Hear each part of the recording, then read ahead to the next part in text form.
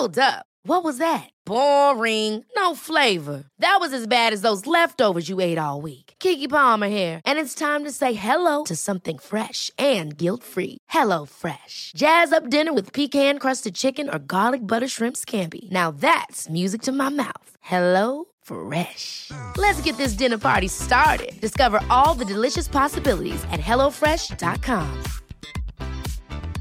Hey, it's Ryan Reynolds, and I'm here with Keith, co-star of my upcoming film, If, only in theaters May 17th. Do you want to tell people the big news? All right, I'll do it. Sign up now and you'll get unlimited for $15 a month and 6 months of Paramount Plus Essential Plan on us. MintMobile.com/switch. Upfront payment of $45 equivalent to $15 per month. Unlimited over 40 gigabytes per month. Face lower speeds. Videos at 480p. Active Mint customers by 531.24 get 6 months of Paramount Plus Essential Plan. Auto renews after 6 months. Offer ends May 31st, 2024. Separate Paramount Plus registration required. Terms and conditions apply if rated PG.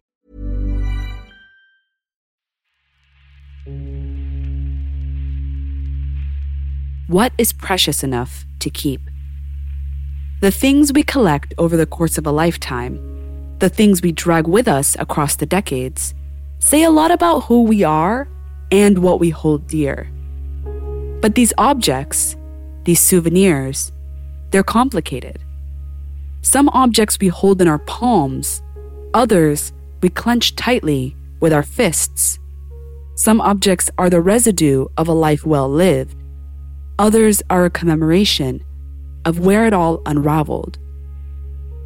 After a war, precious few possessions are often all that remain of loved ones. Bonds are abruptly broken, and the only thing left to latch onto is stuff. Their stuff, our stuff, old stuff.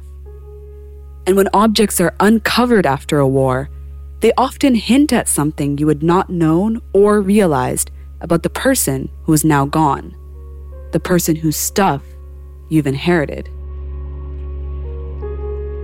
When Nadifa's father passed away, she found little scraps of his life tucked amongst his things. Some of these possessions offered more questions than answers. He was a good keeper of things. Everything was organized, neat. But there was one thing amongst those belongings that stood out from all the others.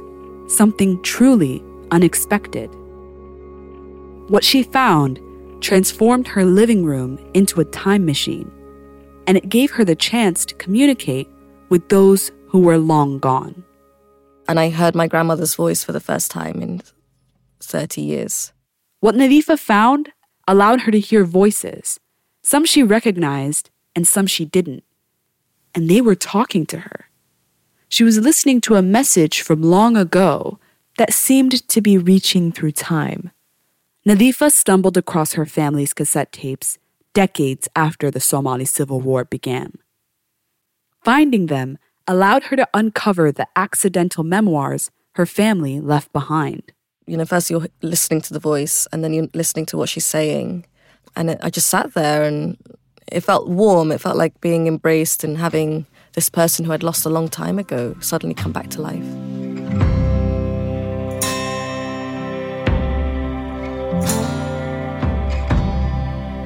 You're listening to On Things We Left Behind, a podcast by me, Surer Qasim Mohammed, and my sister Sarado, that traces the hidden afterlives of war on those who lived through it and on those who make sense of it in the aftermath.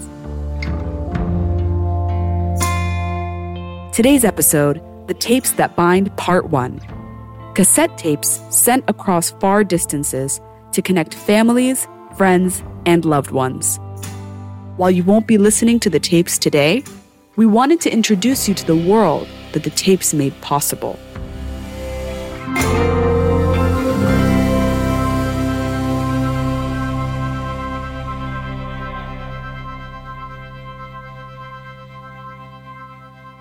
My name is Nadifa Mohammed, and I'm a writer. I also teach creative writing. I'm 38 years old, born in Somalia, in Hargeisa to be precise, but have lived in the UK since I was 4 years old. Let's step back for a minute. To before Nadifa was the acclaimed author of Black Mamba Boy and The Orchard of Lost Souls. Nadifa's father was a sailor. He was away at sea until she was 4 years old. When he returned, he changed her name to Nadifa, after his mother. So she was Nadifa, and my father made me Nadifa. So I think it was his way of finally giving honor to his mother, respect to his mother.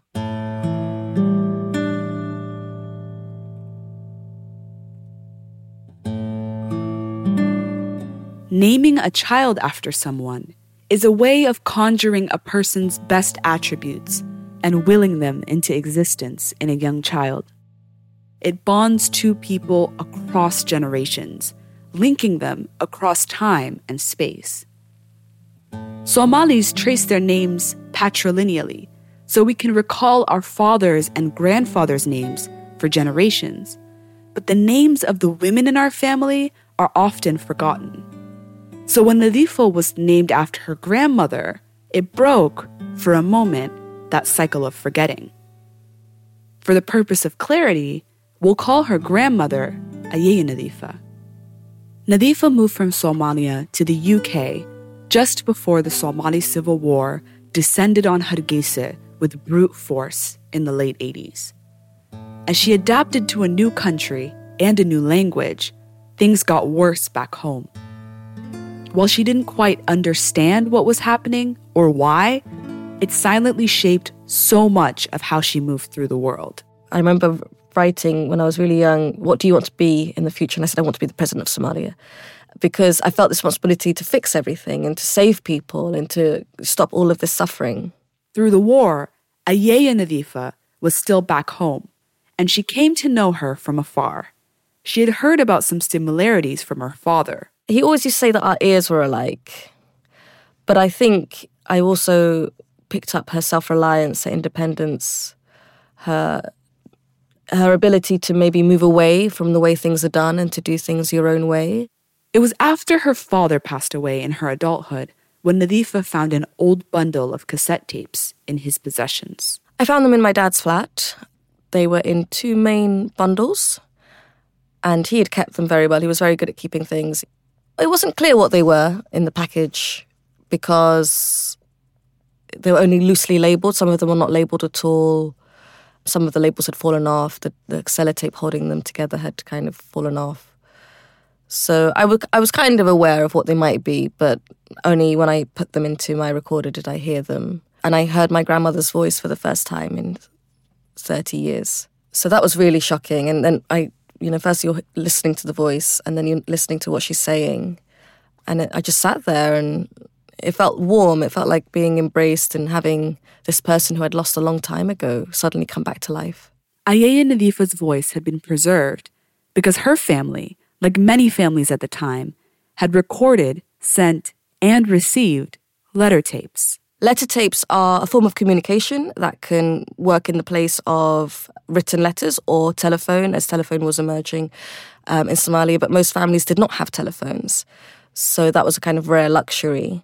But most people could afford a recorder and cassette tapes that were sent either by post when the post was working, and then later on during the Somali Civil War when all of that kind of infrastructure collapsed, they were handed from person to person. As you listen to this podcast on your digital device, you might be too young to remember its analog ancestor. So we put ourselves in your shoes, and we asked Nadifa to break down cassette tapes for us.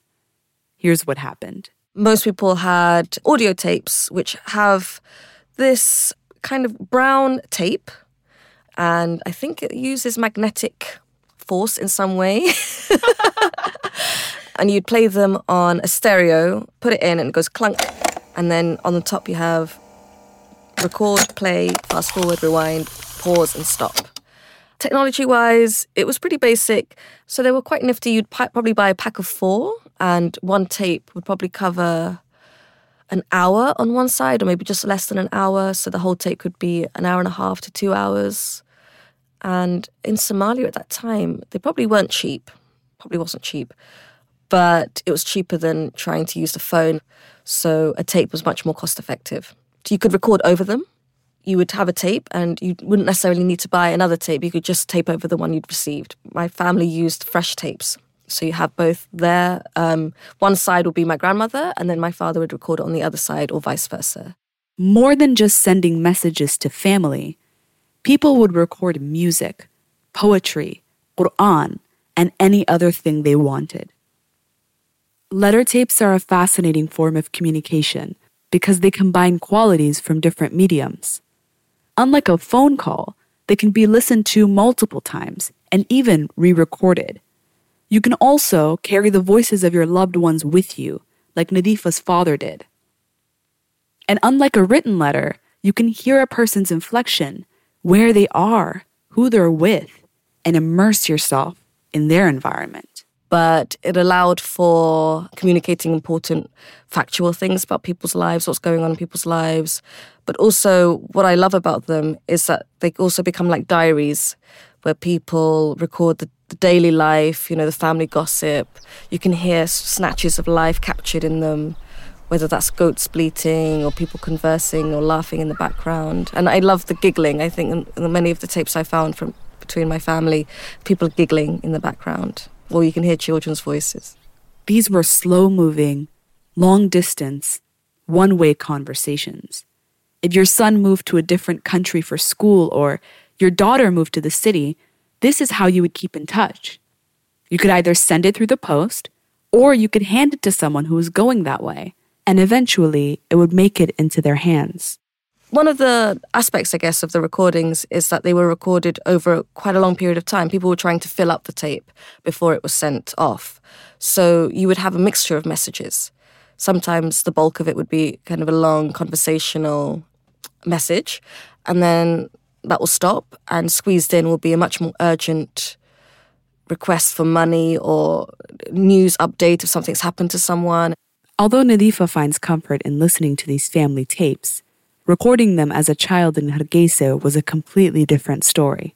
One of the routine things was that the adults would record and then they would force the children to come and do the greetings as well, or say a little bit from the Quran or say a prayer. So I definitely remember doing that. But I think it was something I resisted. It was something quite nerve-wracking because if you did it wrong, you were laughed at, you were teased. It felt very serious. It felt pressured. It felt like broadcasting. So you knew that it would be passing through many hands.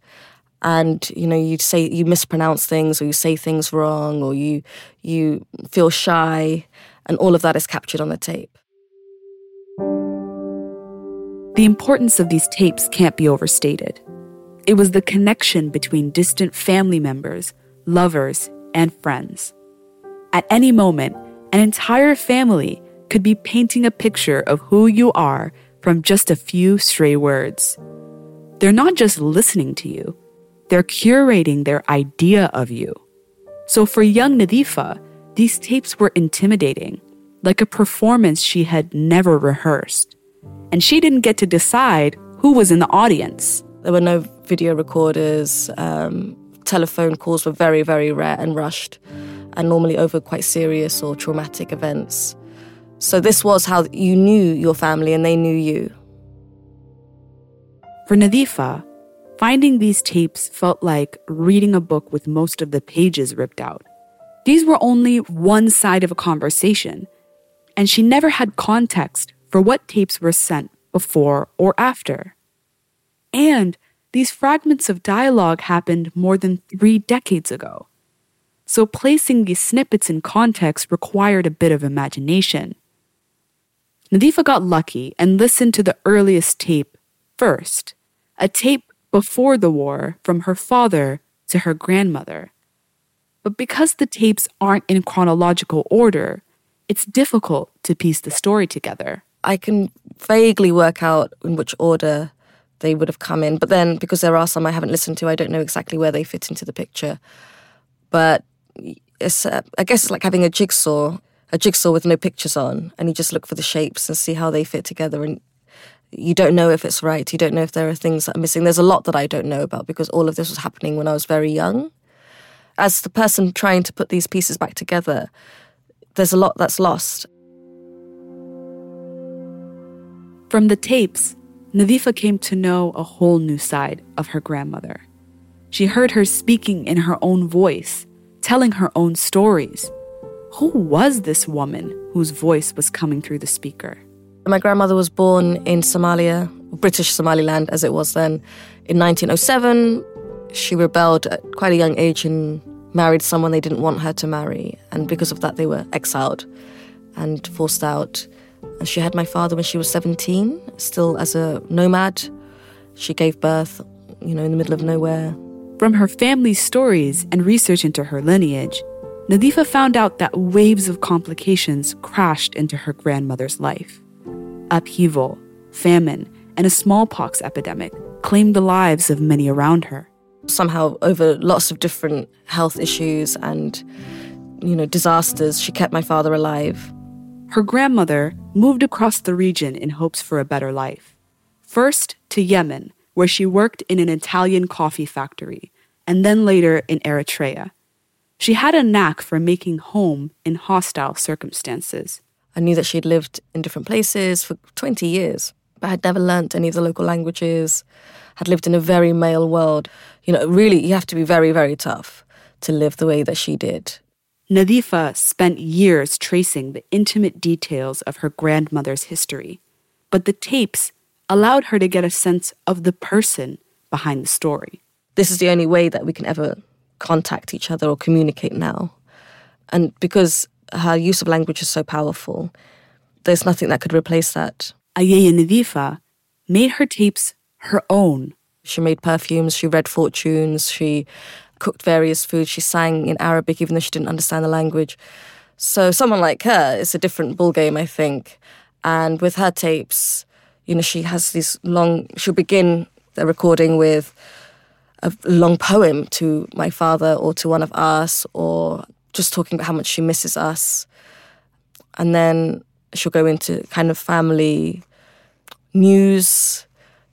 She's often trying to give solace, I think, and saying, don't worry about me, everything is fine, everything is good, don't worry, don't worry, don't worry. So for her, I guess it was a form of mothering still. She was still trying to mother through these tapes. She composed poems for her loved ones, especially for her oldest son, Nadifa's father. My firstborn, my knees, my heart, my eyes, my soul, the first child of my womb, all of this. Even the joys of grandmotherhood were captured through those tapes. She had received, before the war, a picture of the very first picture I'd taken at school, and I'm missing a tooth, and I've got this little afro, and I think she found it very funny.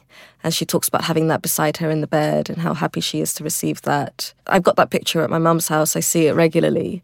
But to have the knowledge that it was there in her bed before the war broke out, and was one of the things she had to leave when she eventually escaped, that makes everything much more eerie, and the connection, the intimacy of that moment is suddenly brought to life because I can imagine that picture in her house. But as Nadifa began to progress further through these tapes, the mood suddenly changed.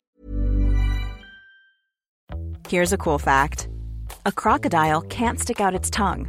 Another cool fact, you can get short-term health insurance for a month or just under a year in some states. United Healthcare short-term insurance plans are designed for people who are between jobs, coming off their parents' plan, or turning a side hustle into a full-time gig.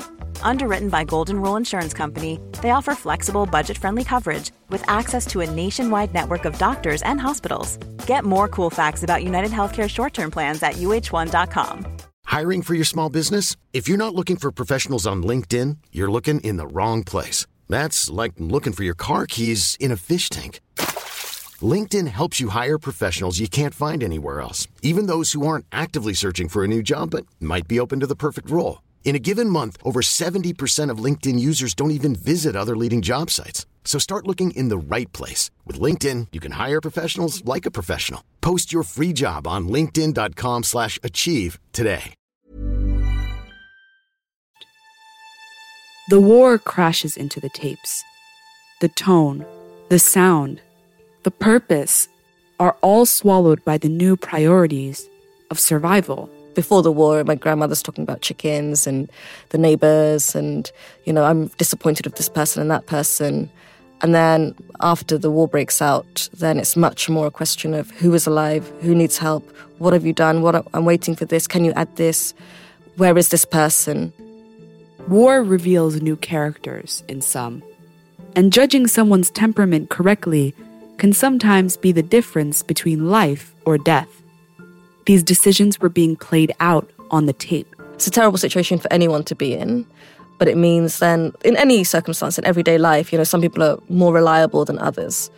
And in a war situation, sometimes that's switched. The person that you thought was really flaky and, disorganized or rebellious is the person that suddenly is awakened and is very good in emergencies, and the person that had been reliable is not reliable anymore. So it does reveal other sides to people in those times of stress. Nadhifa became a bystander as these formerly poetic tapes began to unravel. You're also recording the much more negative aspects of life. A lot of that urgency is obvious in the tone of voice and in the things that people are saying, and the stress. The stress of it is something that is more traumatic to listen to in those later tapes. They weren't designed then for permanence, they were designed for that immediacy. It felt as though Nadhifa was listening in to her family's distress. The span of time and space that divided them collapsed again, like a large curtain. I always think I can do something. That's my first response is, what can I do? How can I fix this? And this you can't fix. It's 30-something years later. I didn't know that it took so long for my grandmother to be rescued from Hargeisa and the bombardment. I thought that happened over a day or two or maybe a week at most, but I think it was a much more drawn-out process and a much more stressful, upsetting, horrifying experience for my father and my uncle than I realized. Nadhifa knew that by the time the war had erupted, her grandmother was immobile. From the tapes, she found that getting her to safety was a far more challenging task than she'd ever imagined. Getting her out of danger became a community effort, and the tapes became a primary source of coordination. She was moved from place to place to find shelter and safety. One of the things that came out of the war was a big collapse in people's trust in each other. I know my grandmother's case is one where everyone was desperate to save her, and they all kept saying on the tapes, if we don't save her, we'll never live with ourselves. So that goes from people who are very, very close to her to people who are more extended family. But it's everyone's responsibility to get her out. And there are other families and situations where the people didn't get their loved one out. Someone told me recently about a brother and sister who've never spoken since the war because they each thought that the other one would stay or save their grandmother, and neither of them did. So the guilt of that has just kind of fractured that relationship for good. I guess the big mystery is, how was my grandmother found? Because different people collected her from different places to save her life because she was paralyzed. She wasn't able to walk herself and she was very elderly. And other things take on a new personal character. Her uncle, who died during the war, had his voice preserved in the tapes as well. When my uncle had gone back to Hargeisa to protect his property, my father had invested in a lot of property in Hargeisa. All of that had been destroyed. Anyone could shoot you at any time. So I wish my uncle hadn't gone back. And, everyone's waiting for the moment where they can go back to normal life. But it wasn't ready yet. And that's what my uncle was trying to do as well. He was trying to force an ordinary life into this very extraordinary situation. In the end, knowing how things turned out with her grandmother changed Nadhifa's relationship to the tapes. She died in her 90s or late 80s in Ethiopia because of the war as a refugee. The most upsetting thing about what the tapes make me realize is that we lost her and we lost my uncle. And that to me feels like the real crime of it, is that she should have been with us. And we had left her thinking that her life would be fine and she would spend out her days in safety and with her family and in the place that she had known. And it didn't work out like that. Just, less than 2 years after we'd left, she's a refugee, having to be strapped onto a donkey or some sort of, donkey cart to survive, to live. And that's not what her life should have ended up like. She deserved more than that. And my uncle deserved more than what he had as well. Picturing your loved ones in pain from afar, listening to them in distress when there's nothing you can do, these forms of helplessness can be overwhelming. So the tapes make me, I think, angry, especially the ones from the war, because this isn't the fate that anyone should experience, but particularly someone who's related to you. It's much more upsetting and traumatic. After absorbing as much as she could, Nadhifa made the choice to stop listening. As you listen and you hear one awful situation after another, then it became more personal again and quite wearing and quite tiring, and I wasn't able to finish listening to them. I get a similar feeling when I'm speaking to loved ones about their experiences of war. It's a kind of sensory overload. At some point, your body becomes overwhelmed with the details. You get worn down. It's not like an outsider speaking to you about something abstract. It's not some people, it's your people. And somehow, it's like it's happening all over again. I do feel that frustration of, it shouldn't have been like this. It shouldn't have been like this. And the Somali civil war is still going on in some respects, and it's still ugly, and people are still living in extreme poverty, insecurity. You kind of go between those two poles of, let me fix this. No, I can't fix this. Let me fix this. I can't fix this. And that's an unhealthy mental space to be in. Many of us who grew up in war's aftermath have made whole lives out of fixing this. Not as a passion, but as an obsession. But when the thing has already happened, sometimes it's not up to you to fix. And you have to make do with the few possessions that remain. War makes you choose what to keep and what to leave. But often, war just chooses for you. Everything Somali disappears so quickly. People's bodies are buried within a day, and then it's almost as if they're forgotten.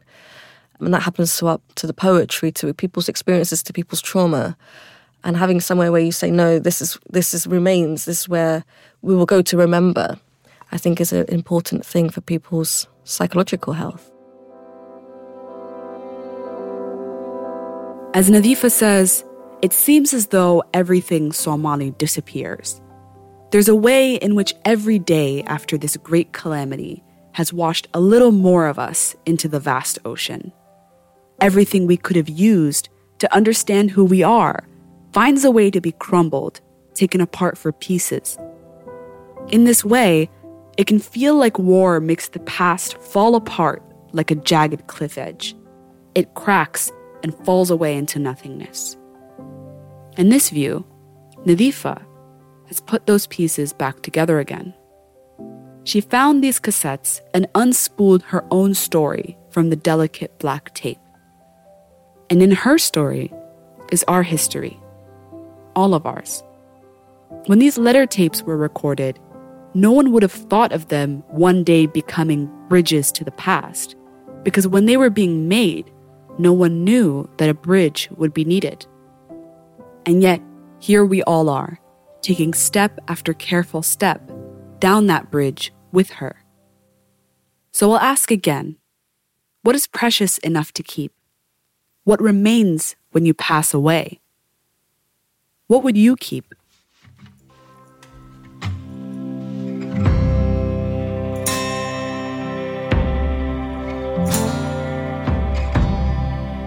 Thanks for listening to another episode of On Things We Left Behind, with me, Surer, and my sister, Serado. This series was produced by Lucy Hunt for Listen Entertainment and is the winner of the LaunchPod 2019 competition with Listen Entertainment and Acast. On the next episode, The Tapes That Bind Part 2, we're speaking to Nuruddin Dirye about how letter tapes kept him in contact with his family and what happened when the tapes stopped coming. When the civil war erupted, it was like the whole world was shut off. For more episodes, find us on Acast or wherever you find your podcasts. See you next time.